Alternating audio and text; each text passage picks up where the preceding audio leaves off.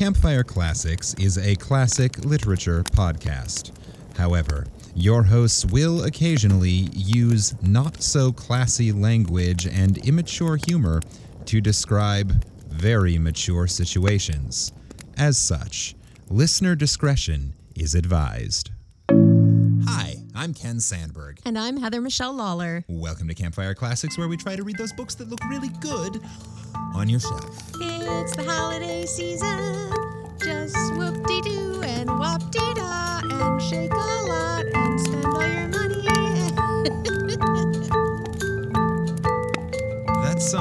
That's nice. That is a different version from the lyrics that you sang last time you attempted that song, which I believe were something along the lines of whoop-de-doo, smackety crack, and crack is whack. I remember crack is whack. You are correct. Yeah. I actually completely forgotten I had opened an episode with that song until you started to say that. I'm like, oh my God, I did this last year, I think.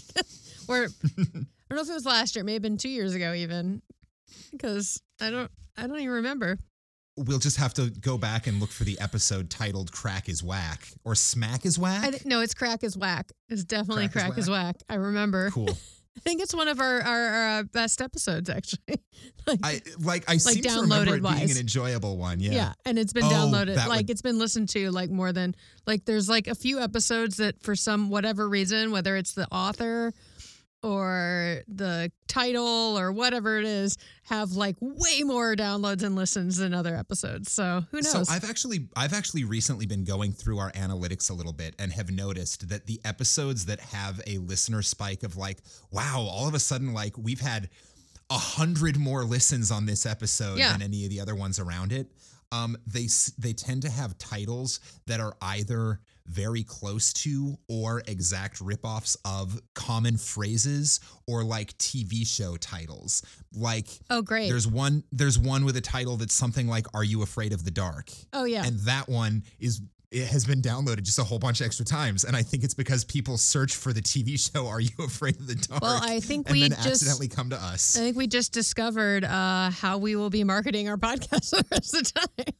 Great. So this episode's title is The Lord of the Ring.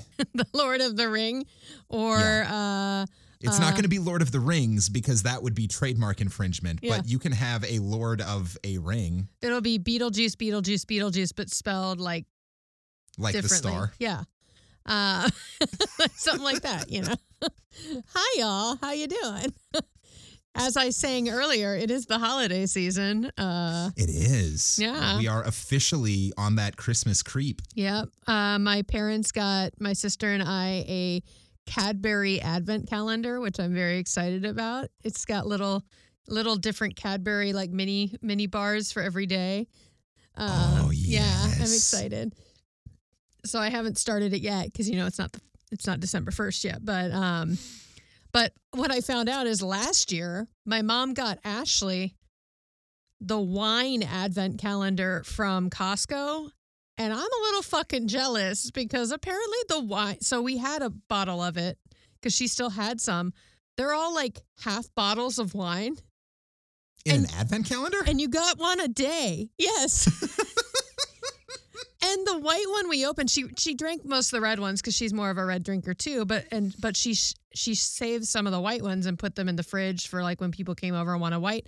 So the other night, while I was waiting to go out to dinner with a friend, we cracked open one of those and just sat on the couch and shot the shit, and it was really good. And I was like, wait, this was in an advent calendar?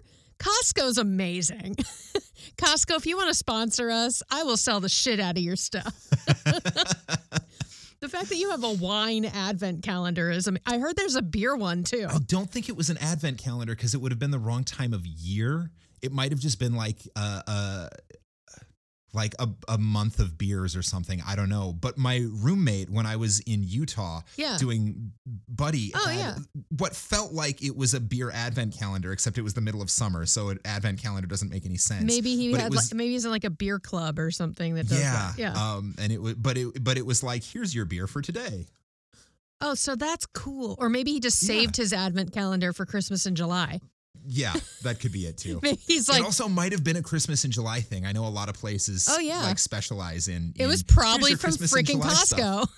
It's your Christmas in July advent calendar that starts on the 4th of July and runs until Yeah. I don't know. I don't know Middle of August when you're sometime. done with the beer. Have you seen the Die Hard advent calendar? No. Every day you advance Alan Rickman a floor lower on Nakatomi Tower. Is for real? Can I buy that? Yes. Yeah, it's actually a thing. All right. Good to know. I feel like advent calendars were really big when we were kids, and then they kind of went away for a while, and now they're coming back. And I think it's because people are making them fun. Like they're kind of doing like what Elf on the Shelf is doing. Like they made it. It's because our generation remembers advent calendars. Yep. And now but those now people that we're have all adults, children they're and, like, yeah. I want whiskey in my advent calendar. Oh my God. Can you imagine like a bourbon advent calendar? Like every day has a mini bourbon. I would be shocked if that's you not a thing. If the Kentucky Visitor Center doesn't have a bourbon trail. If they don't, trademark, and pay us for this amazing idea of at the visitor center for the Kentucky Bourbon Trail that you sell whiskey at like bourbon advent, and you work with every distillery in the area on the Bourbon Trail. Yeah. That would be amazing. I suppose we could just try like buying a bunch of the little airplane whiskey bottles in bulk, packaging them into an advent calendar and selling them. Is that our new side business? Our new side hustle? Get the Campfire Classics themed drunk. Yeah. Only one a day though, so it's just a little like nightcap drink. Yeah. Unless we do like full size bottles, and then that's a whole different thing. That's like the and then it's still the Costco only one version. A day. That's the Costco version. It's still only one a day. Yeah. But that's a lot of whiskey. I don't want to think about my brain. Here's your Costco handle of Maker's Mark. Oh Jesus, that Woodford Reserve my parents get. That's like bigger than my entire ass. Like it's just like it's so huge. Yeah. So hi everyone. It's the holidays. I hope Hey listener. I hope your Thanksgiving went well. I hope your Indigenous Peoples. I kind of want to rename Thanksgiving Indigenous Peoples Day, just like Columbus Day in a way. We'll just start doing that with every major holiday. Well, every major holiday that is celebrated because of colonialism and mass murder. Well, which strictly speaking in this country would be most of them. Most of them. It, I mean, even Christmas, I'm sure it's a pagan holiday back in the day. You know, there was something sacrificed. There was something going on. Yeah. There's a great, there's a Thanksgiving episode of Buffy the Vampire Slayer where one of the characters is a rehabilitated demon, and they're talking about their Thanksgiving traditions. And she's like, oh, I love an event with a ritual sacrifice. They're like, what are you talking about? Thanksgiving doesn't have a ritual sacrifice. And she's like, you kill an animal and eat it in order to commemorate the success of a past event. Yeah. It's a ritual sacrifice. That is a ritual sacrifice. You all gather around a table around this animal that you have killed and stuffed, and you go slaughter the carcass of a bird. And you go, yay, let's eat. Yeah, that is a ritual sacrifice. It's a ritual sacrifice. That's true. That is true. Yeah, I've had a good week. I have literally deep dived into Wednesday on Netflix and The Vow on HBO Max, which is a documentary about the NXIVM cult, which is bonkers. Speaking of weird sacrifices and stuff. So, and Wednesday too is dark because it's about Wednesday Addams. Yeah, but it's the Addams family. But I mean, how dark is it really? It's quite dark, actually. It gets a little graphic. So the young woman playing Wednesday, first of all, Christina Ricci's in it, which is fabulous. I had heard that. She plays one of her teachers, and it's so great. And it's just like such a nice throwback. And I watched the first episode. I downloaded it and watched it on the plane. And I was like, I'm going home and watching that. I'm going to keep watching it. And I seriously watched the entire series in one day. Amazing. No guilt about that at all. But she's very good. And it's dark. She's like, it's almost like Nancy Drew meets Wednesday Addams. because like I like I that. don't, without giving anything away, because that's basically in the description, is she becomes like a amateur detective. And it's fascinating and it's fun, but it's still like got a lot of throwbacks to like the original. And then there is at one point she goes to a place with, again, without giving anything away, she goes to a place called Pilgrim World and wreaks havoc, of course, because which is a delightful throwback to the Addams Family Values.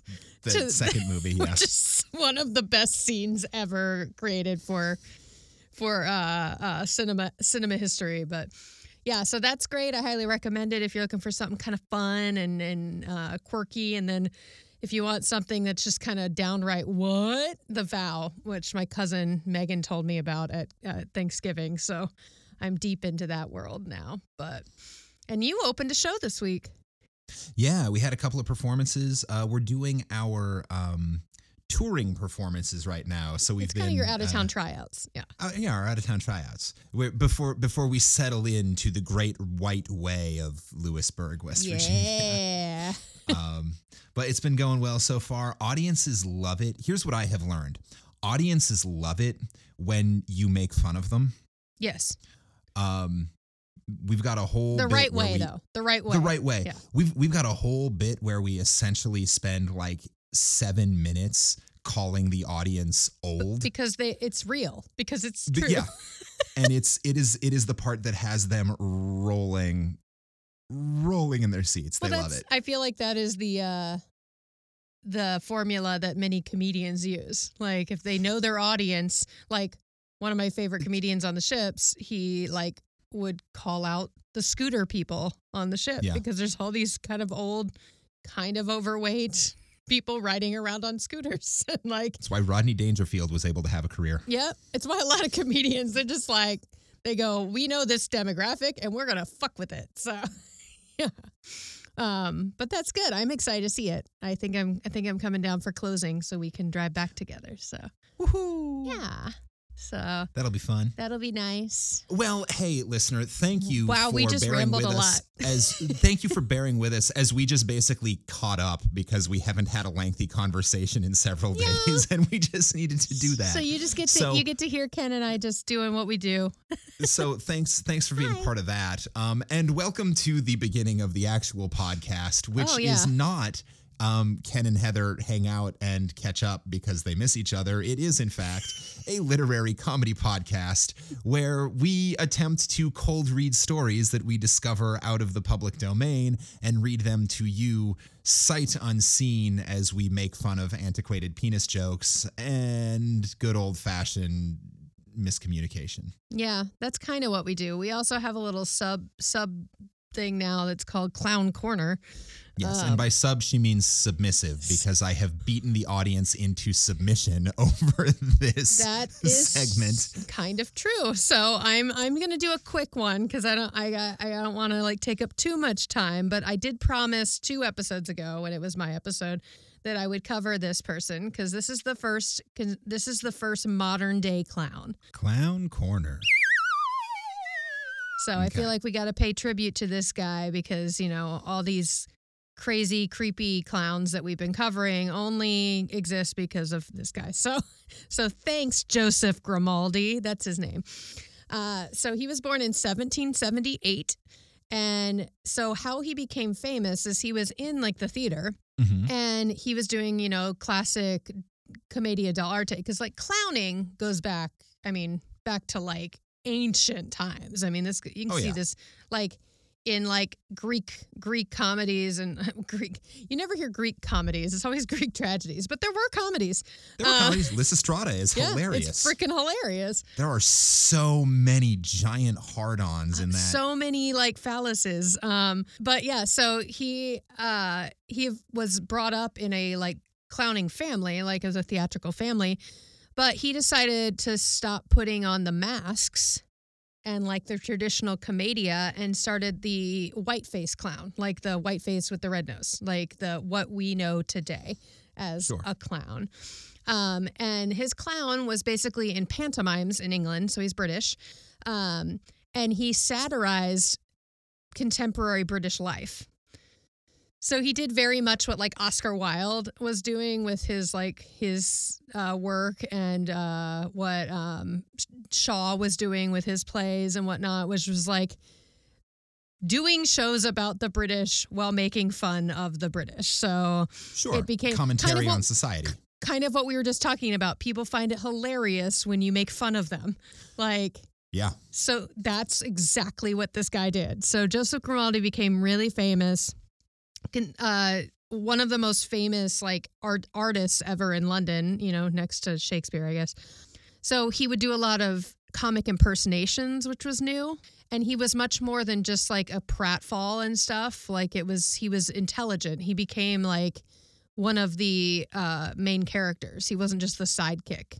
It was the main character, Sure. which, you know, led way to many, many stories about clowns, where it used to just be the clown was like in a Shakespeare play, the clown was the sidekick on the side that made people laugh, but the main story was about the lovers.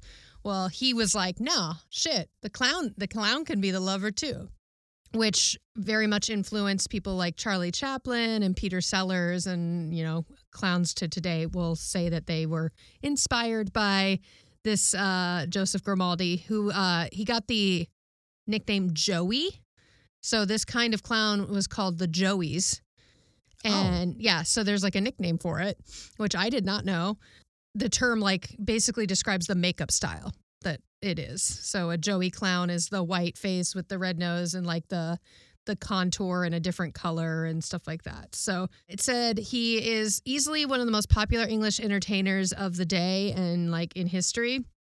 The Simon Cowell has concluded that no other clown achieved Grimaldi's level of fame. So British actor, not Simon Cowell, like the guy. Simon Callow. Callow, yes. Not Simon Cowell as in like on America's Got Talent or what? No, wait, American Idol. He's on both. He's on both. Or has been on both. Has been. No, I'm talking about Simon Callow, who is a famous British actor. So, Yeah. Famous for particularly his work in restoration comedies. Yes. So Grimaldi is remembered, as I mentioned in the last episode I spoke about, like fun facts of clowns, that every year there is a it's like Clown Comic-Con, basically. It's a service that has been held since the 1940s that attracts Would that be Clown-macon? Clown-macon. Ooh, I like it. It's the first Sunday in February, and it's at the Holy Trinity Church, which is where he's buried. And like hundreds of clown performers from all over the world attend in full clown getup. So it's just like if you do not like clowns, do not show up at Holy Trinity Church in Hackney on the first weekend of February, because you will not have a good time. You will. There has to be a murder mystery that takes place on that weekend. If there isn't, get on that shit or trademark. There has to be. Like, I've got to imagine. I don't know. Or like a serial killer origin story or something. I don't know. Like, it's kind of a quirky, like, you know, random thing, like event that many people might not know about. So, but yes, so there's this huge festival in honor of him. And in 2010, a coffin-shaped musical memorial dedicated to Grimaldi, it's made of musical floor tiles, was installed at Joseph Grimaldi Park, which is right down from this church. The bronze tiles are tuned so when danced upon it, it is possible to play Hot Codlins, which was like his like famous song. Like, you know, like you think of like the circus and it's like but like this is it's like the big piano like. So they are literally encouraging people to dance on his grave. Yes, kind of. So that shows what kind of guy he was. Like that they're like, I think he'd appreciate this. There's also a 2017 film, if you want to check it out. It's called Grimaldi, the Funniest Man in the World, and it revolves around his life. It stars the Chuckle Brothers, which I've heard of before. So I was like, okay. So that's Joseph Grimaldi, the original Joey, or the original modern day clown. With a name like that, he sounds like a Harry Potter character. Joseph Grimaldi? Yeah. Yeah. And like Joey, of course, is from Joseph. But like, Joseph Grimaldi sounds like Grimaldi. He sounds like he has a shop in Diagon Alley. Like the professor of clowning. All right, so that was Clown Corner. Thank you for attending Clown Corner. Yay! This has been another successful installment, and now we return you to your regularly scheduled bullshit. So it's my week to pick a story, which is very exciting for me, and I did some little research. So we have covered this author a few times, and from what I can tell, this story will not be as upsetting as some. So this is Edgar Allan Poe. Okay. One of the reasons I picked this is there is an episode of Wednesday that they all dress up, they all take inspiration from their favorite Poe story and dress up in character to do a boat race. And Wednesday's team does the Black Cat.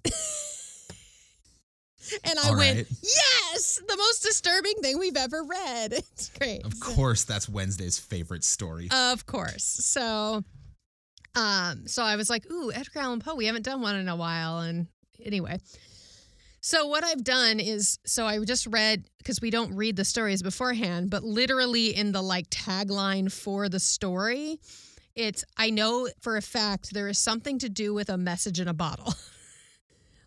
That is like, it's like on a ship, someone discovers message in a bottle. And I went, oh, okay, I'm going to talk I hope that someone gets my. I hope that someone gets my. I hope that someone gets my message in a bottle. Well, what I'm going to do for fun facts is famous message in a bottle stories of ones that were found. So this one is called, this was found by Jeff Flood at 90 Mile Beach in New Zealand. It was sent by Herbert Hilbrick from an unknown location, but thought to be, on a ship traveling from England to Australia when he dropped it in. The time it was at sea was 76 years before it was discovered.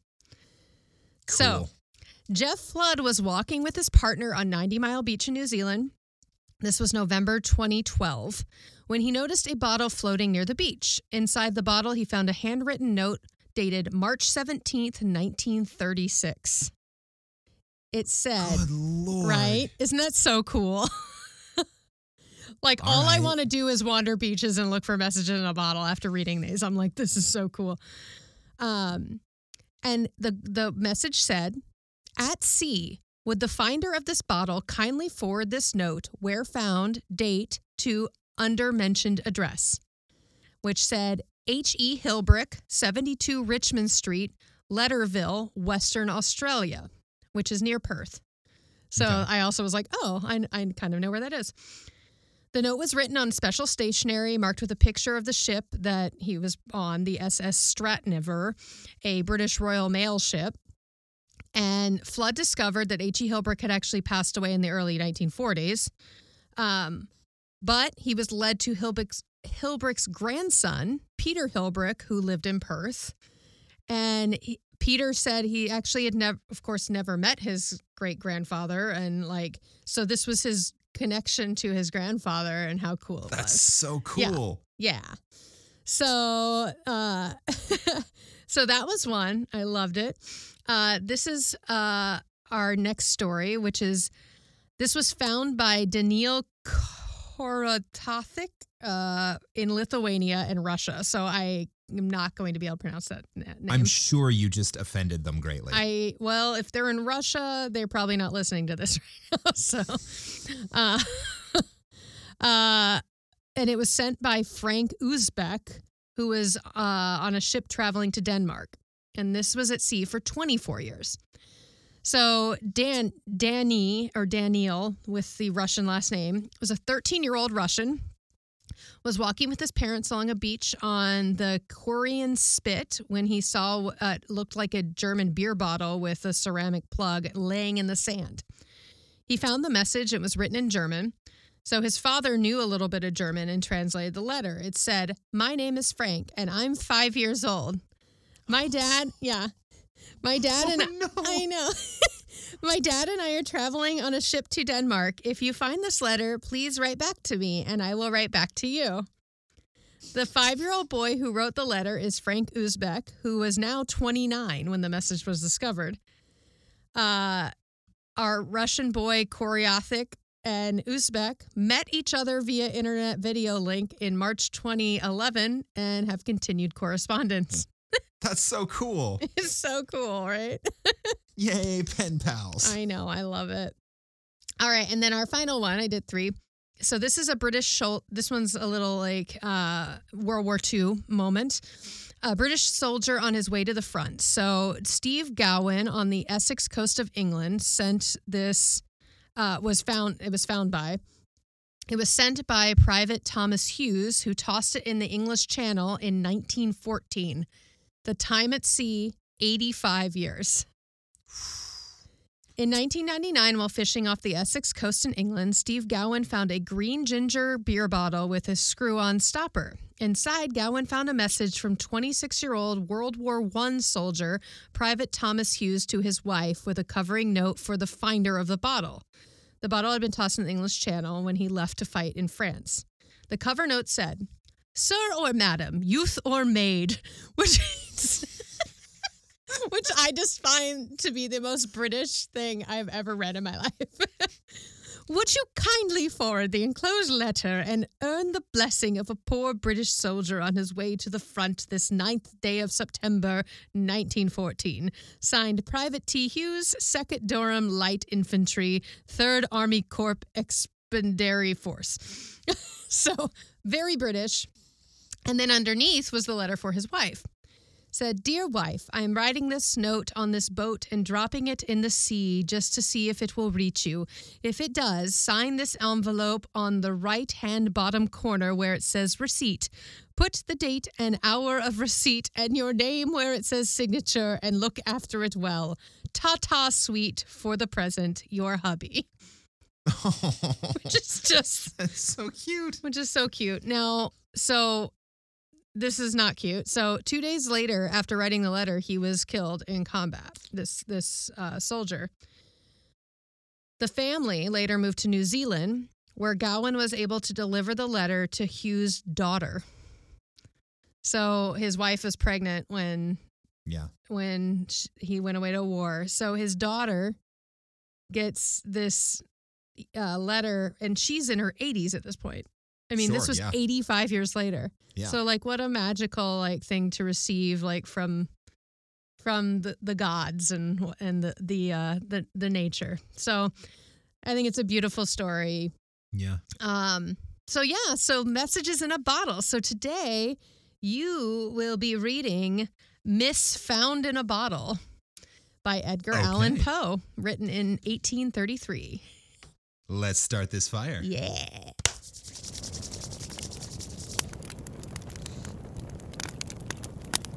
Ms. Found in a Bottle by Edgar Allan Poe. Fuck you, this starts with a sentence in French. I didn't actually know that. Qui n'a plus qu'un moment à vivre, n'a plus rien à dissimuler. Quino Ati. That was pretty good. That's going to be something about who has a moment to live. Who has a moment to live has nothing to hide. Ooh. Or something to that effect. Yeah.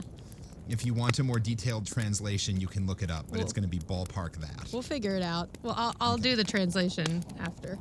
But okay, cool. Of my country and my family, I have little to say. Ill usage and length of years have driven me from the one and estranged me from the other. Uh-oh. It's starting well. Hereditary wealth afforded me an education of no common order, and a contemplative turn of mind enabled me to methodize the stores which early study very diligently garnered up. Beyond all these, the study of the German moralists gave me great delight, not from any ill-advised admiration of their eloquent madness, but from the ease with which my habits of rigid thought enabled me to detect their falsities. Well, God, this person has no opinions at all. No opinions, no drama, no nothing. He just hates his country and his family and apparently German philosophers. And apparently the Germans. But he likes reading them anyway because he's so smart he can figure them out. Yeah. They make him feel superior. Rough. He must be French. Hey! Oh. Ooh! The French don't need the Germans to feel superior. They feel superior plenty on their own. Well, yes, but they definitely feel superior over the Germans. What? Yeah. Have I shared on the podcast the theory that you can tell everything you need to know about a culture based on how their language says butterfly? Yeah, I don't know if you talked about it on the podcast, but there's a YouTube English, video about it. It's funny. Yeah, so in English, it's butterfly, which seems fairly practical and kind of, you get a sense of what a butterfly is based on that word. In French, it is papillon, because that is so French. And in German, it is Schmetterling. Schmetterling. Anyway. Which is just a great description of the entire German language. So. Yep. I have often been reproached with the aridity of my genius. Humble as well. A deficiency of imagination has been imputed to me as a crime, and the Pyrrhonism of my opinions has at all times rendered me notorious. Okay. I don't know what Pyrrhonism is. I know, I kind of want to look it up. It's capitalized, so I'm guessing it is a name. Pyrrhonian skepticism involves having no beliefs about psychological, scientific, or theoretical matters, and according to some interpreters, no beliefs at all. Period. Oh, so he's a nihilist. Yeah. So he should fit in with the Germans just fine. I know, he should love Germans. And the Pyrrhonism of my opinions has at all times rendered me notorious. Indeed, a strong relish for physical philosophy has, I fear, tinctured my mind with a very common error of this age. I mean, the habit of referring occurrences, even the least susceptible of such reference, to the principles of that science.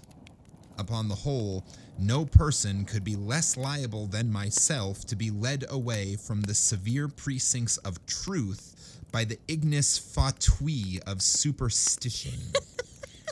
Wow, this guy is super fun to drink with, I'm sure. That sounded like sarcasm.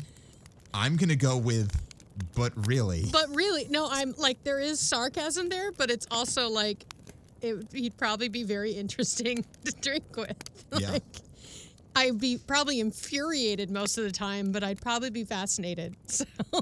I have thought proper to premise thus much, lest the incredible tale I have to tell should be considered rather the raving of a crude imagination than the positive experience of a mind to which the reveries of fancy have been a dead letter and a nullity. Okay, basically, so we're going to hear a story that he's like, I did not make this up because I don't fucking believe in this shit. So this is real. We had a whole string of stories a while back that started with, listen, I know this is going to sound crazy. I get it. I wouldn't believe me if I heard this story either, but I promise you I'm not just some nut job. This all really happened. Yeah, one of them was a female author, and then one of them was definitely Sherlock Holmes. Oh my God. Doyle. It was definitely a Doyle story. It must have been the thing in the 19th century, because for a while there we were reading a bunch of stories in the 1800s, and it was like, they all started with like, look, I promise I'm not crazy. I promise I'm not crazy. I promise I'm not pulling your leg. I would never tell a lie because I believe in nothing. So it must be true. I'm a man of science, but I believe in ghosts. But I saw a ghost. After many years spent in foreign travel, I sailed in the year 1800 from the port of Batavia in the rich and populous island of Java on a voyage to the archipelago of the Sunda Islands. That sounds like a fun journey. Does Yeah, the Isle of Java have really good coffee? Because I'm into it. That is what the name comes from. Yeah. Oh, good. I'm into it then. I Yeah, just like love the it's- year of 18 because it doesn't actually say. Nope. Which is what I tend to tell people that I was born in 19. Well, I'm going to start doing that too now. How old are you? Well, I was born in 19, which tells you I'm at least 23 years old. So I can still drink. So don't ask me any more questions. I went as a passenger, having no other inducement than a kind of nervous restlessness which haunted me as a fiend. He's got no madness. He likes to travel. You know, Wanderlust. our wanderlust. Hey, that's a German word. Wanderlust, like it's a German word. It's like love of travel, Love of wandering. love of wander. Well, it's lust of wander. Ooh, turned on by travel. That's a whole nother reason to get put on the no-fly list. Which I hear some people are into, but I can only finish if we're flying. what an unfortunate. You need some therapy. Yep.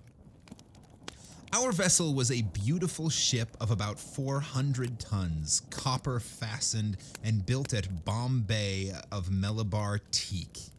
She was freighted with cotton wool and oil from the Laccadive Islands.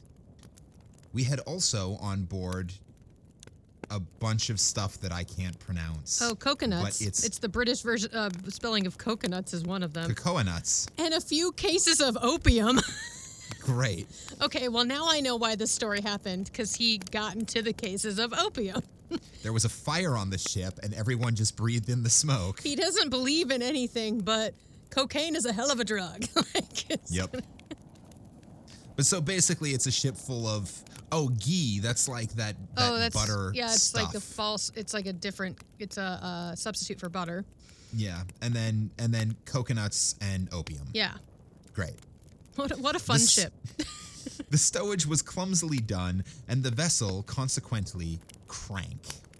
We got underway with a mere breath of wind, and for many days stood along the eastern coast of Java without any other incident to beguile the monotony of our course than the occasional meeting with some of the small grabs of the archipelago to which we were bound. One evening, leaning over the taffrail, I assume the railing of the ship, Yeah. I observed a very singular, isolated cloud to the northwest. It was remarkable, as well for its color as for its being the first we had seen since our departure from Batavia. I watched it attentively until sunset, when it spread all at once to the eastward and westward, girting in the horizon with a narrow strip of vapor, and looking like a long line of low beach. Oh, I love sunsets on the boats. My notice was soon afterwards attracted by the dusky red appearance of the moon and the peculiar character of the sea. The latter was undergoing a rapid change, and the water seemed more than usually transparent. Although I could distinctly see the bottom, yet heaving the lead, I found the ship in 15 fathoms. The air now became intolerably hot and was loaded with spiral exhalations similar to those arising from heat iron. As night came on, every breath of wind died away. A more entire calm it is impossible to conceive. The flame of a candle burned upon the poop without the least perceptible motion.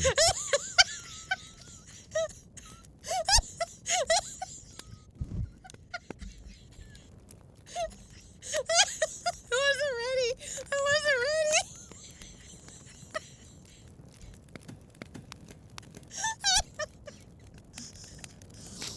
Oh, she's broken. Oh, she's broken. Oh my god, it was such a beautiful description of like the ship that I was totally sucked in. And now all I see is a flame.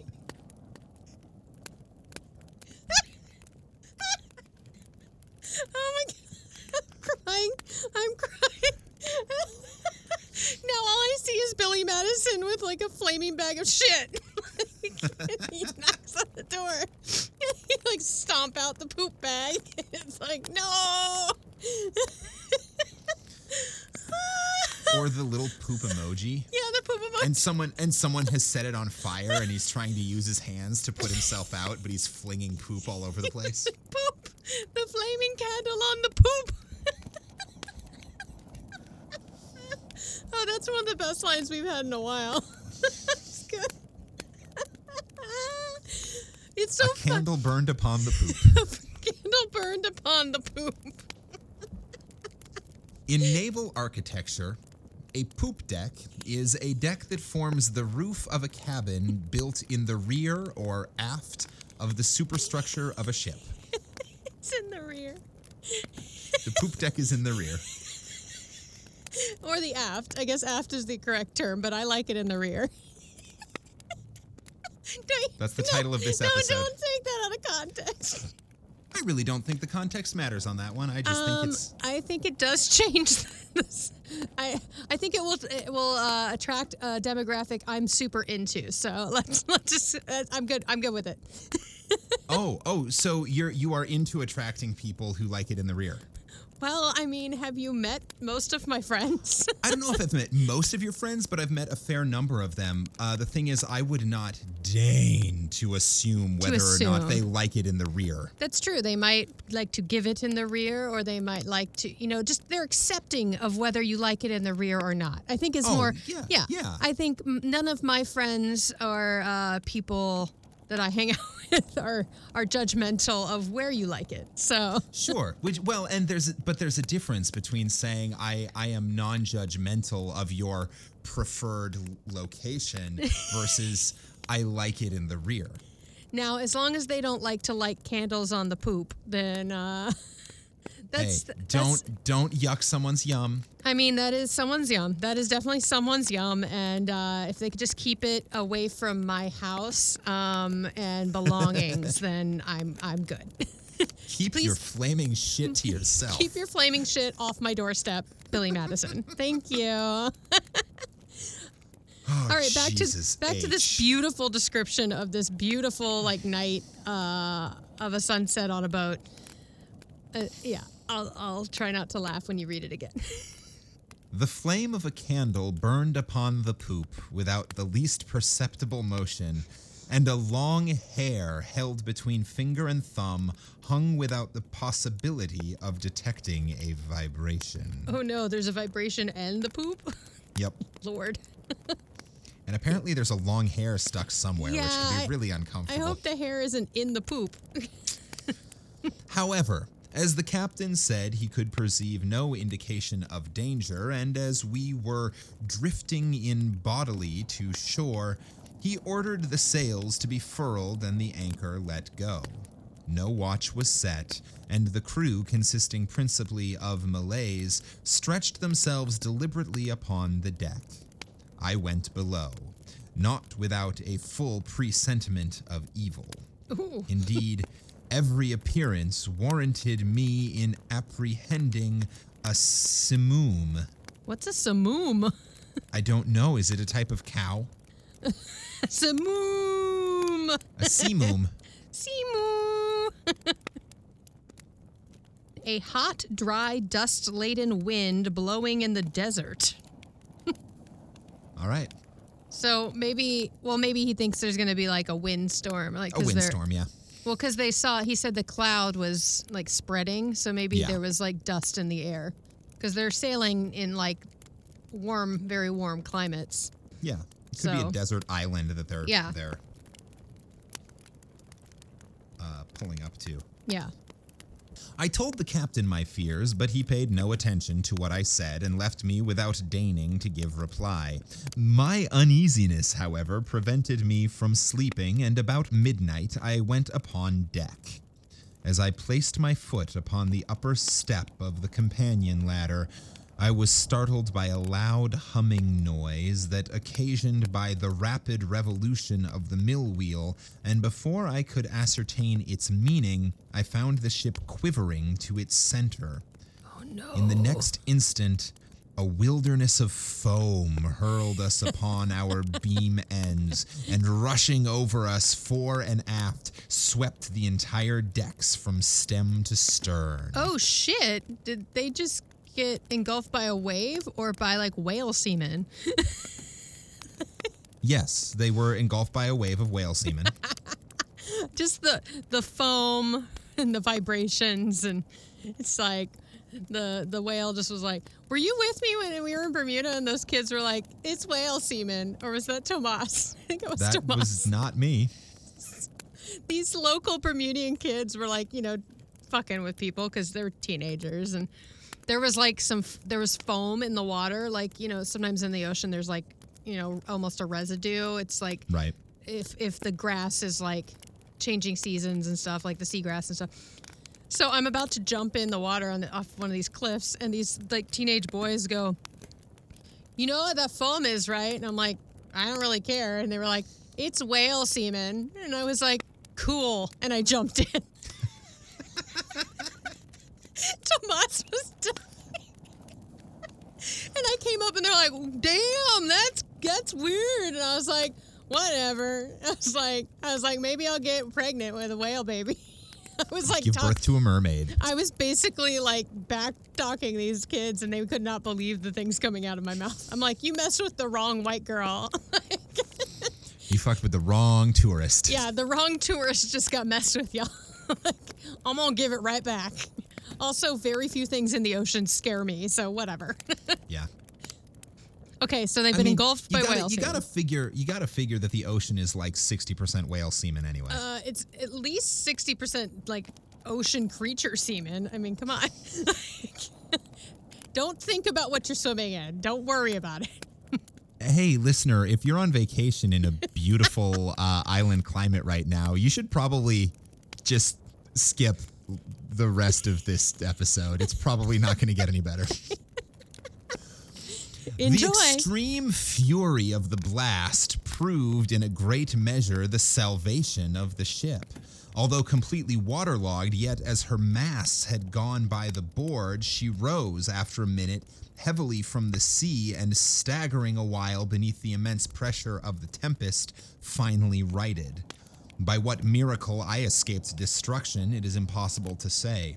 Stunned by the shock of the water, I found myself, upon recovery, jammed in between the stern post and rudder. Kinky. With great difficulty, I gained my feet, and looking dizzily around, was at first struck with the idea of our being among breakers. So terrific and beyond the wildest imagination was the whirlpool of mountainous and foaming ocean within which we were engulfed. After a while, I heard the voice of an old Swede who had shipped with us at the moment of our leaving port. I hallooed to him with all my strength, and presently he came reeling aft. We soon discovered that we were the sole survivors of the accident. Oh, fuck.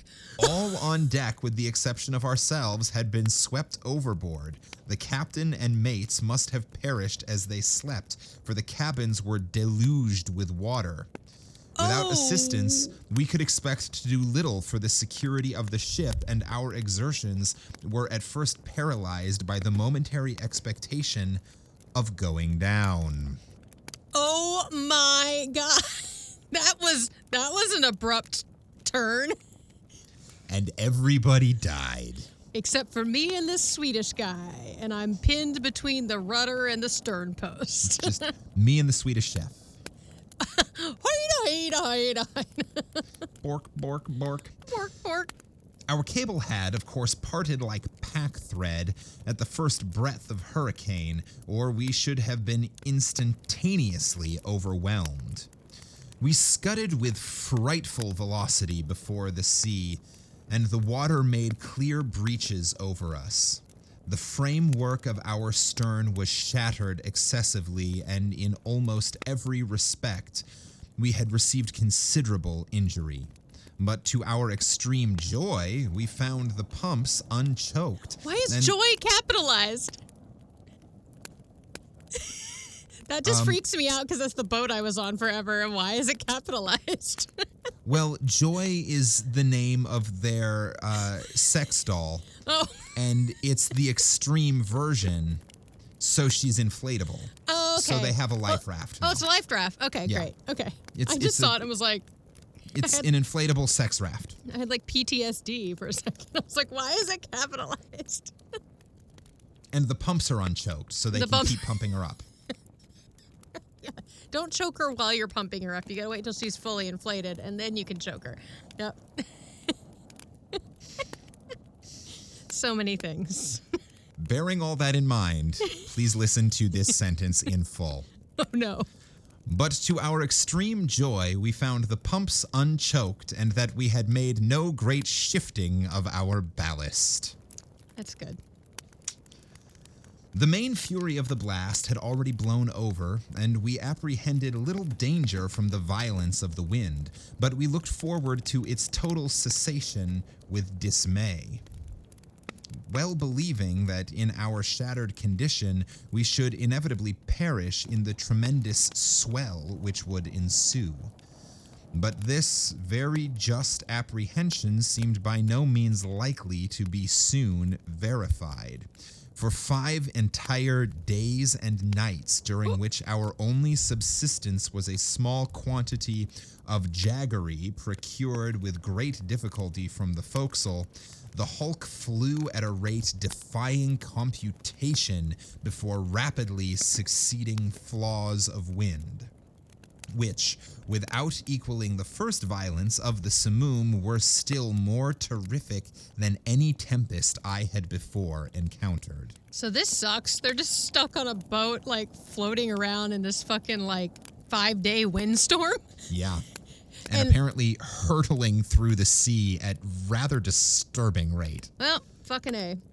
Yeah. Our course for the first 4 days was with trifling variations southeast and by south. And we must have run down the coast of New Holland.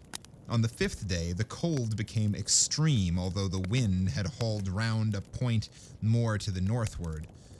The sun arose with a sickly yellow luster and clambered a very few degrees above the horizon, emitting no decisive light. There were no clouds apparent, yet the wind was upon the increase and blew with a fitful and unsteady fury. About noon, as nearly as we could guess, our attention was again arrested by the appearance of the sun. It gave out no light, properly so called, but a dull and sullen glow without reflection, as if all its rays were polarized.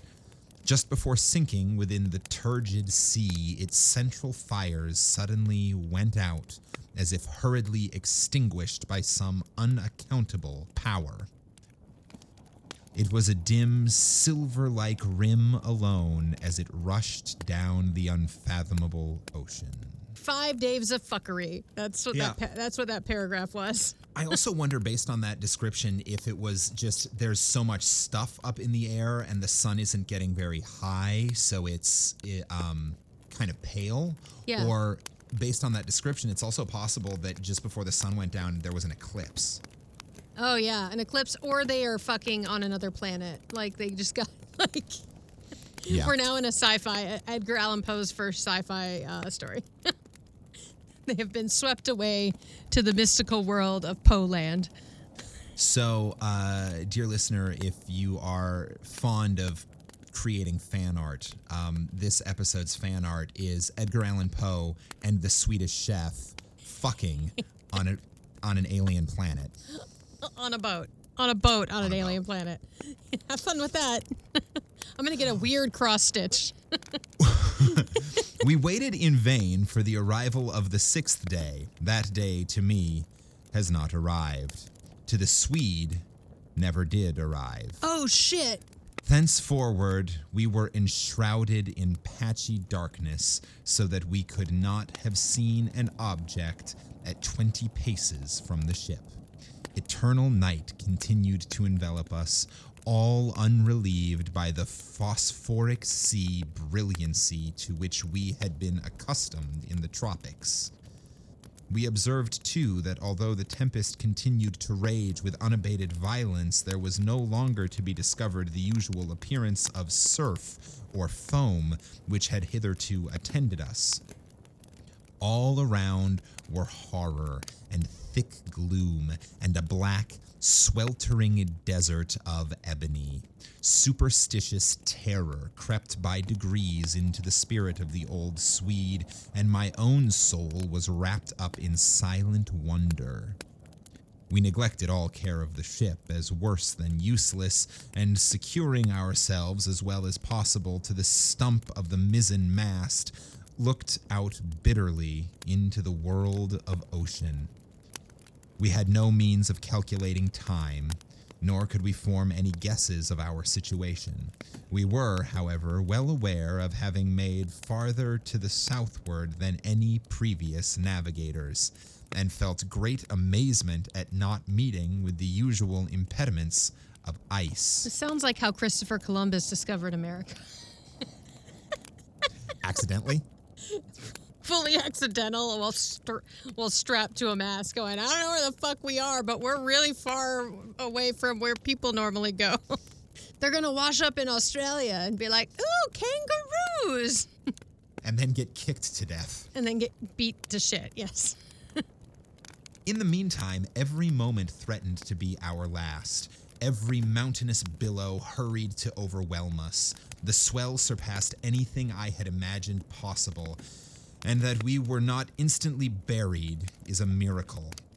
My companion spoke of the lightness of our cargo and reminded me of the excellent qualities of our ship, but I could not help feeling the utter hopelessness of hope itself, and prepared myself gloomily for that death which I thought nothing could defer beyond an hour, as, with every knot of way the ship made, the swelling of the black, stupendous seas became more dismally appalling.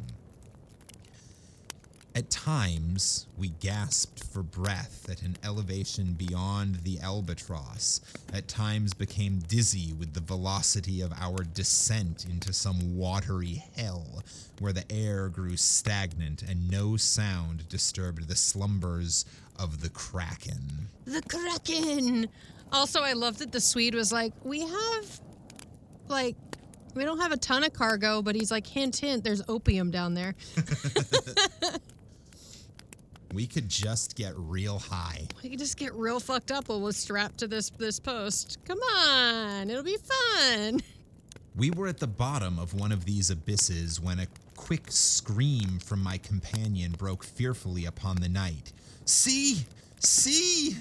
cried he, shrieking in my ears. "Almighty God, see! See!" As he spoke, I became aware of a dull, sullen glare of red light which streamed down the sides of the vast chasm where we lay, and threw a fitful brilliancy upon our deck. Casting my eyes upward, I beheld the spectacle which froze the current of my blood. At a terrific height directly above us, and upon the very verge of the precipitous descent, hovered a gigantic ship of perhaps 4,000 tons. Although upreared upon the summit of a wave more than 100 times her own altitude, her apparent size exceeded that of any ship of the line or East Indiamen in existence. It's a ghost ship. Here come the pirates. Her huge hull was of a deep, dingy black, unrelieved by any of the customary carvings of a ship. A single row of brass cannon protruded from her open ports and dashed from their polished surfaces the fires of innumerable battle lanterns, which swung to and fro about her rigging. This sounds like a pirate ship to me. It sounds like a ghost pirate ship. Yeah. But what mainly inspired us with horror and astonishment was that she bore up under the press of sail in the very teeth of that supernatural sea and of that ungovernable hurricane. When we first discovered her, Her bows were alone to be seen, as she rose slowly from the dim and horrible gulf beyond her. For a moment of intense terror, she paused upon the giddy pinnacle as if in contemplation of her own sublimity, then trembled and tottered and came down. So the waves are so big. I'm just like these waves are like yeah. I've been on 25-foot seas, 30-foot seas. These are like 100-foot seas. These waves are so big that the ship is like getting sent up so high that they are looking down at birds. Yeah. And then skiing down the and then they're basically being engulfed by water, which is why they're tied to the mast and they can't go do their opium. And now there's a boat like right above them. That's terrifying. At this instant, I know not what sudden self-possession came over my spirit. Staggering as far aft as I could, I awaited fearlessly the ruin that was to overwhelm. Our vessel was at length ceasing from her struggles and sinking with her head to the sea. The shock of the descending mass struck her, consequently, in that portion of her frame which was already under water, and the inevitable result was to hurl me with irresistible violence upon the rigging of the stranger. As I fell, the ship hove in stays and went about, and to the confusion ensuing, I attributed my escape from the notice of the crew. With little difficulty, I made my way unperceived to the main hatchway, which was partially open, and soon found an opportunity for secreting myself in the hold. Wait, did he just get on the other boat? Yeah. So Holy shit! He ran to the back of his ship. Yeah. The other ship came and crashed into the front of his. And then he like leapt. Which catapulted him. Like as his ship did a freaking like seesaw thing, he got catapulted onto the giant ghost pirate ship. That is some fucking Looney Tunes shit right there. Like, whee! Okay, so now he's on the ghost pirate ship. All right, sweet. Why I did so, I can hardly tell. An indefinite sense of awe which at first sight of the navigators of the ship had taken hold of my mind was perhaps the principle of my concealment. I was unwilling to trust myself with a race of people who had offered, to the cursory glance I had taken, so many points of vague novelty, doubt, and apprehension. I therefore thought proper to contrive a hiding place in the hold. This I did by removing a small portion of the shifting boards in such a manner as to afford me a convenient retreat between the huge timbers of the ship. Oh, fuck. I had scarcely completed my work when a footstep in the hold forced me to make use of it. A man passed by my place of concealment with a feeble and unsteady gait. I could not see his face, but had an opportunity of observing his general appearance. Unsteady gait. I bet he's got a peg leg. There was about it an evidence of great age and infirmity. His knees tottered beneath the load of years, and his entire frame quivered under the burden. He muttered to himself, in a low, broken tone, some words of a language which I could not understand, and groped in the corner among a pile of singular-looking instruments and decayed charts of navigation. His manner was a wild mixture of peevishness of second childhood and the solemn dignity of a god. Ooh, he just referenced Shakespeare. Second childhood. Second childhood. Being old. Yep. He at length went on deck, and I saw him no more. A feeling for which I have no name has taken possession of my soul. A sensation which will admit no analysis, to which the lessons of bygone times are inadequate, and for which I fear futurity itself will offer me no key. To a mind constituted like my own, the latter consideration is an evil. I know that I shall never be satisfied with regard to the nature of my conceptions. Yet it is not wonderful that these conceptions are indefinite, since they have their origin in sources so utterly novel. A new sense, a new entity is added to my soul. It is long since I first trod the deck of this terrible ship, and the rays of my destiny are, I think, gathering to a focus. Incomprehensible men, wrapped up in meditations of a kind which I cannot divine. They pass me by unnoticed. 'Cause they're ghosts. Concealment is utter folly on my part, for the people will not see. It was but just now that I passed directly before the eyes of the mate. It was not long while ago that I ventured into the captain's own private cabin and took thence the materials with which I write, and have written. I shall from time to time continue this journal. Oh, shit. It is He's true. on a fucking ghost ship all by himself. And they're just like wandering around. It is true that I may not find an opportunity of transmitting it to the world, but I will not fall to make the endeavor. At the last moment, I will enclose the MS in the bottle. Oh, it's MS, not Ms. It's capitalized. Yep. MS, like message. The MS in a bottle. Oh, shit. At the last moment, I will enclose the MS in a bottle and cast it within the sea. An incident has occurred which has given me new room for meditation. Are such things the operation of ungoverned chance? I had ventured upon the deck and thrown myself down without attracting any notice among a pile of ratlin stuff and old sails in the bottom of the yawl. While musing upon the singularity of my fate, I unwittingly daubed with a tar brush the edges of a neatly folded studding sail which lay near me on a barrel. The studding sail is now bent upon the ship, and the thoughtless touches of the brush are spread out into the word Discovery. He's on the Discovery ship. Welcome to the Discovery ship, the Discovery ship. It sounds like something you would watch on TV. Like, this sounds like a, Discovery the ship. Discovery. It runs right after Magic School Bus. Yeah, that's what I was going to say. It's like Magic School Bus, the Discovery ship. I have made many observations lately upon the structure of the vessel. Although well armed, she is not, I think, a ship of war. Her rigging, build, and general equipment all negative a supposition of that kind. What she is not, I can easily perceive.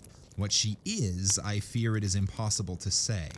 I know not how it is, but in scrutinizing her strange model and singular cast of spars, her huge size and overgrown suits of canvas, her severely simple bow and antiquated stern, there will occasionally flash across my mind a sensation of familiar things, and there is always mixed up with such indistinct shadows of Yeah, this one's a tongue twister. He writes pretty. And there is always mixed up with such indistinct shadows of recollection an unaccountable memory of old foreign chronicles and ages long ago. I have been looking at the timbers of the ship. She is built of a material to which I am a stranger. 'Cause she's a ghost ship. There is a peculiar character about the wood which strikes me as rendering it unfit for the purpose to which it has been applied. I mean, its extreme porousness, considered independently by the worm-eaten condition which is a consequence of navigation in these seas, and apart from the rottenness attendant upon age. It will appear perhaps an observation somewhat over-curious, but this wood would have every characteristic of Spanish oak if Spanish oak were distended by any unnatural means. He's totally on the Black Pearl. He's totally on, like, the Black Pearl, or what was the Flying Dutchman. The Flying Dutchman? The Flying Dutchman's the one that goes below the sea and, like, only comes up, like, occasionally. This is so cool. I did not expect a pirate ghost ship to appear in this story. I'll tell you that right now. In reading the above sentence, a curious apothegm of an old weather-beaten Dutch navigator comes full upon my recollection. It is as sure, he was wont to say when any doubt was entered of his veracity, as sure as there is a sea, where a ship itself will grow in bulk like the living body of the seaman. Living bodies do tend to grow out of semen. That is true. About an hour ago, I made bold to thrust myself among a group of the crew. They paid me no manner of attention, and although I stood in the very midst of them all, seemed utterly unconscious of my presence. 'Cause they're dead. Like the one I had at first seen in the hold. They all bore about them the marks of a hoary old age. Their knees trembled with infirmity, their shoulders were bent double with decrepitude, their shriveled skins rattled in the wind, their voices were low, tremulous, and broken. Their eyes glistened with the rheum of years, and their gray hairs streamed terribly in the tempest. Around them on every part of the deck lay scattered mathematical instruments of the most quaint and obsolete construction. I mentioned some time ago the bending of a studding sail. From that period, the ship, being thrown dead off the wind, has continued her terrific course due south, with every rag of canvas packed upon her, from her trucks to her lower studding sail booms, and rolling every moment her top-gallant yardarms into the most appalling hell of water which it can enter into the mind of a man to imagine. And since you have no imagination, it has to be true. I have just left the deck, where I find it impossible to maintain a footing, although the crew seem to experience little inconvenience. It appears to me a miracle of miracles that our enormous bulk is not swallowed up at once and forever. We are surely doomed to hover continually upon the brink of eternity without taking a final plunge into the abyss. From billows 1,000 times more stupendous than any I have ever seen, we glide away with the facility of an arrowy seagull, and the colossal waters rear their heads above us like demons of the deep, but, like demons, confined to simple threats and forbidden to destroy. I am led to attribute these frequent escapes to the only natural cause which I can account for such effect. I must suppose the ship to be within the influence of some strong current or impetuous undertow. Or dead people. I have seen the captain face to face and in his own cabin, but as I expected, he paid me no attention. Although in his appearance there is, to a casual observer, nothing which might bespeak him more or less than man, still a feeling of irrepressible reverence and awe mingled with the sensation of wonder with which I regarded him. In stature, he is nearly my own height, that is, about 5 feet 8 inches. Oh, you short.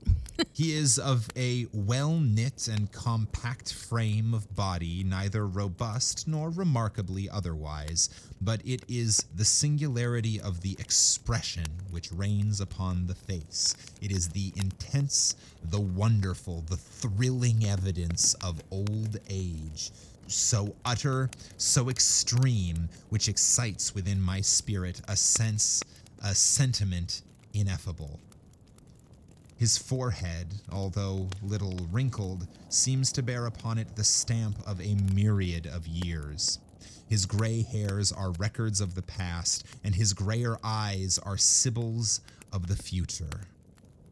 The cabin floor was thickly strewn with strange iron-clasped folios and moldering instruments of science and obsolete, long-forgotten charts.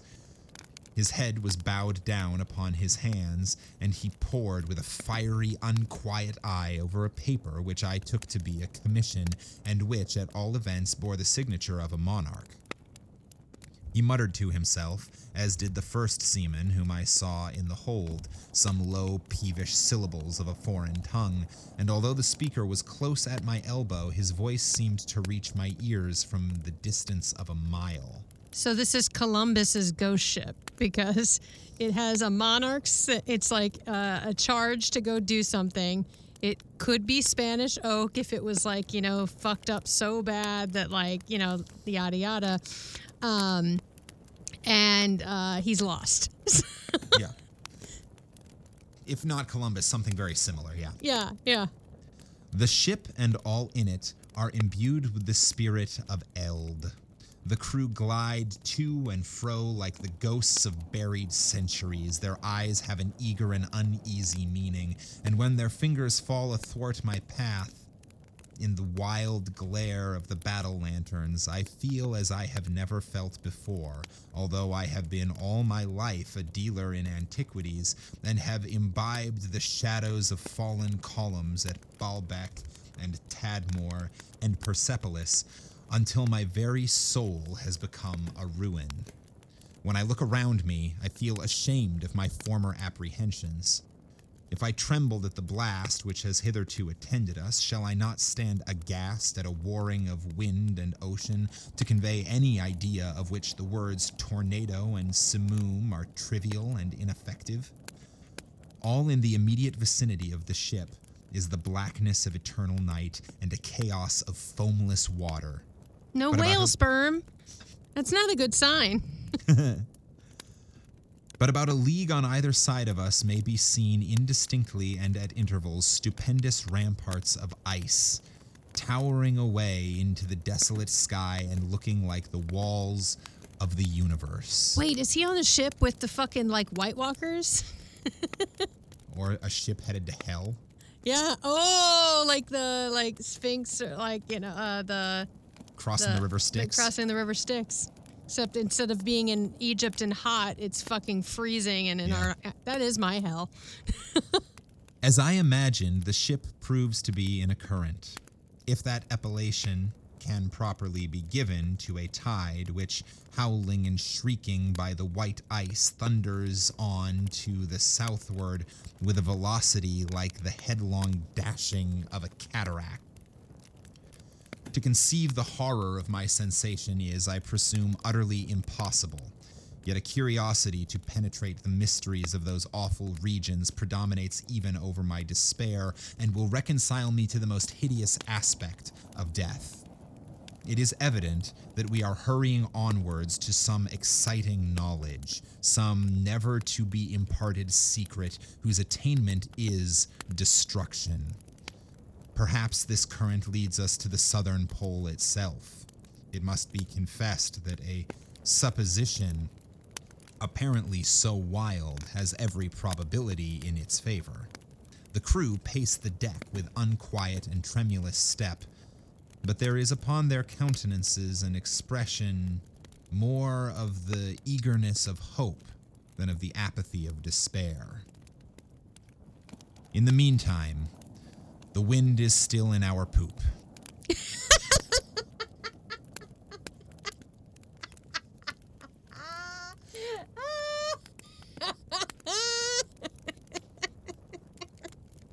No more candles in the poop, just wind in the poop. That's a gaping asshole right there. It means there was just a lot of gas behind it. It's just, Came out with some propulsion. all they have is beans to eat on this boat. Wind in the poop. Yeah, he hasn't mentioned anything about having to eat since he got on the ship. I don't think he has. I think he's dead. Yeah. I have a feeling he is not alive, or they are not alive.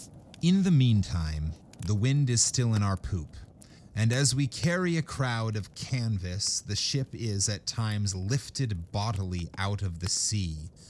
Oh, horror upon horror. The ice opens suddenly to the right and to the left, and we are whirling dizzily in immense concentric circles round and round the borders of a gigantic amphitheater, the summit of whose walls is lost in the darkness and the distance. But little time will be left me to ponder upon my destiny. The circles rapidly grow small. We are plunging madly within the grasp of the whirlpool, and amid a roaring and bellowing and thundering of ocean and of tempest, the ship is quivering. Oh God, and going down. Note: the MS Found in a Bottle was originally published in 1831, and it was not until many years afterwards that I became acquainted with the maps of Mercator, in which the ocean is represented as rushing by 4 mouths into the northern polar gulf to be absorbed into the bowels of the earth, the pole itself being represented by a black rock towering to a prodigious height. The end. So fuck, he escaped one ship that went down and then he went down on another one. Yeah. It fucking sucks. He went, well, it probably is like the Black Pearl. It went back down. I think he's dead. I think he was already dead. He almost certainly is by now. Well, he's definitely dead now. I think if he was dead, I think the other the members of that crew would have acknowledged him. Yeah, because they were all dead. Because they were all dead. I think part of why they didn't acknowledge him is because he was a living person on a dead ship. Because the only way it could switch is if he's dead on their ship, and that's why they don't acknowledge him. Yeah. But I think they're all dead and they're all like on a ship to hell, basically. Yeah. And he stumbled upon a ship that saved him from the other ship, but it sent him to hell. So, and then he wrote it all down in his journal. And so now that's a message in a bottle I don't want to find. I don't know. I kind of want to open a bottle on a beach and find a fucking novel. A fucking like story that's like, holy shit, did you just send this from the gates of hell? Fuck. That was a really beautifully written story. Yeah. It was also very like Poe writes very poetically, but like it was not demented. So, but this is one of his early stories. Yeah, weirdly, it actually made me think a lot more of something like an early H.P. Lovecraft. Yeah, well, I was waiting for the Kraken. I was waiting for some sort of like, well, and there was a supernatural aspect to it. Yeah, absolutely.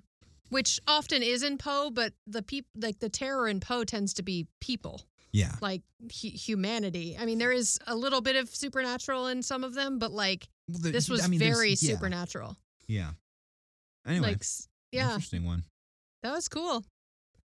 It was pretty. You did a good job. Thank you. Yeah, it was good. I liked it. I liked all the poop, all the poop and semen and whale sperm. It was great.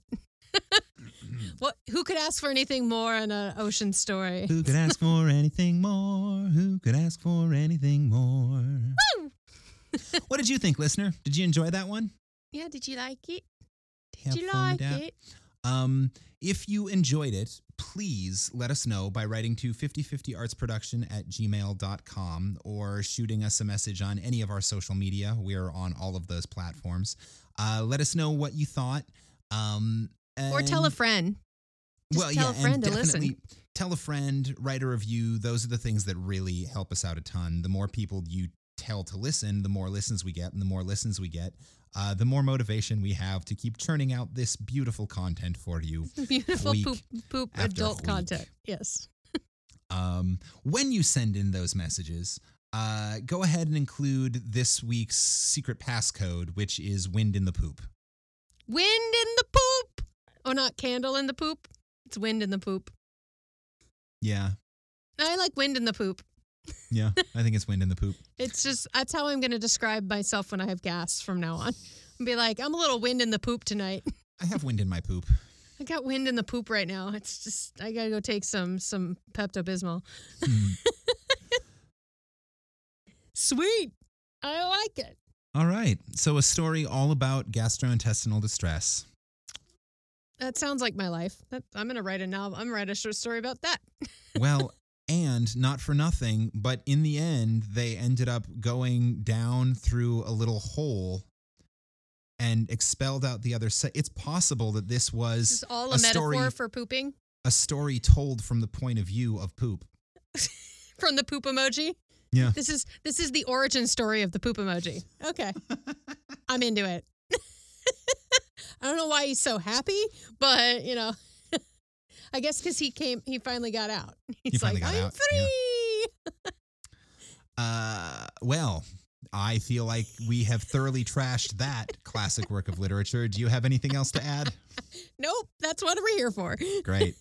Then until next week, this has been Campfire Classics, where we try to read those books that look really good on your shelf. Wind in the poop, wind in the poop. Get on deck and wind in the poop. That's my new sea shanty. There's going to be a sea shanty in this.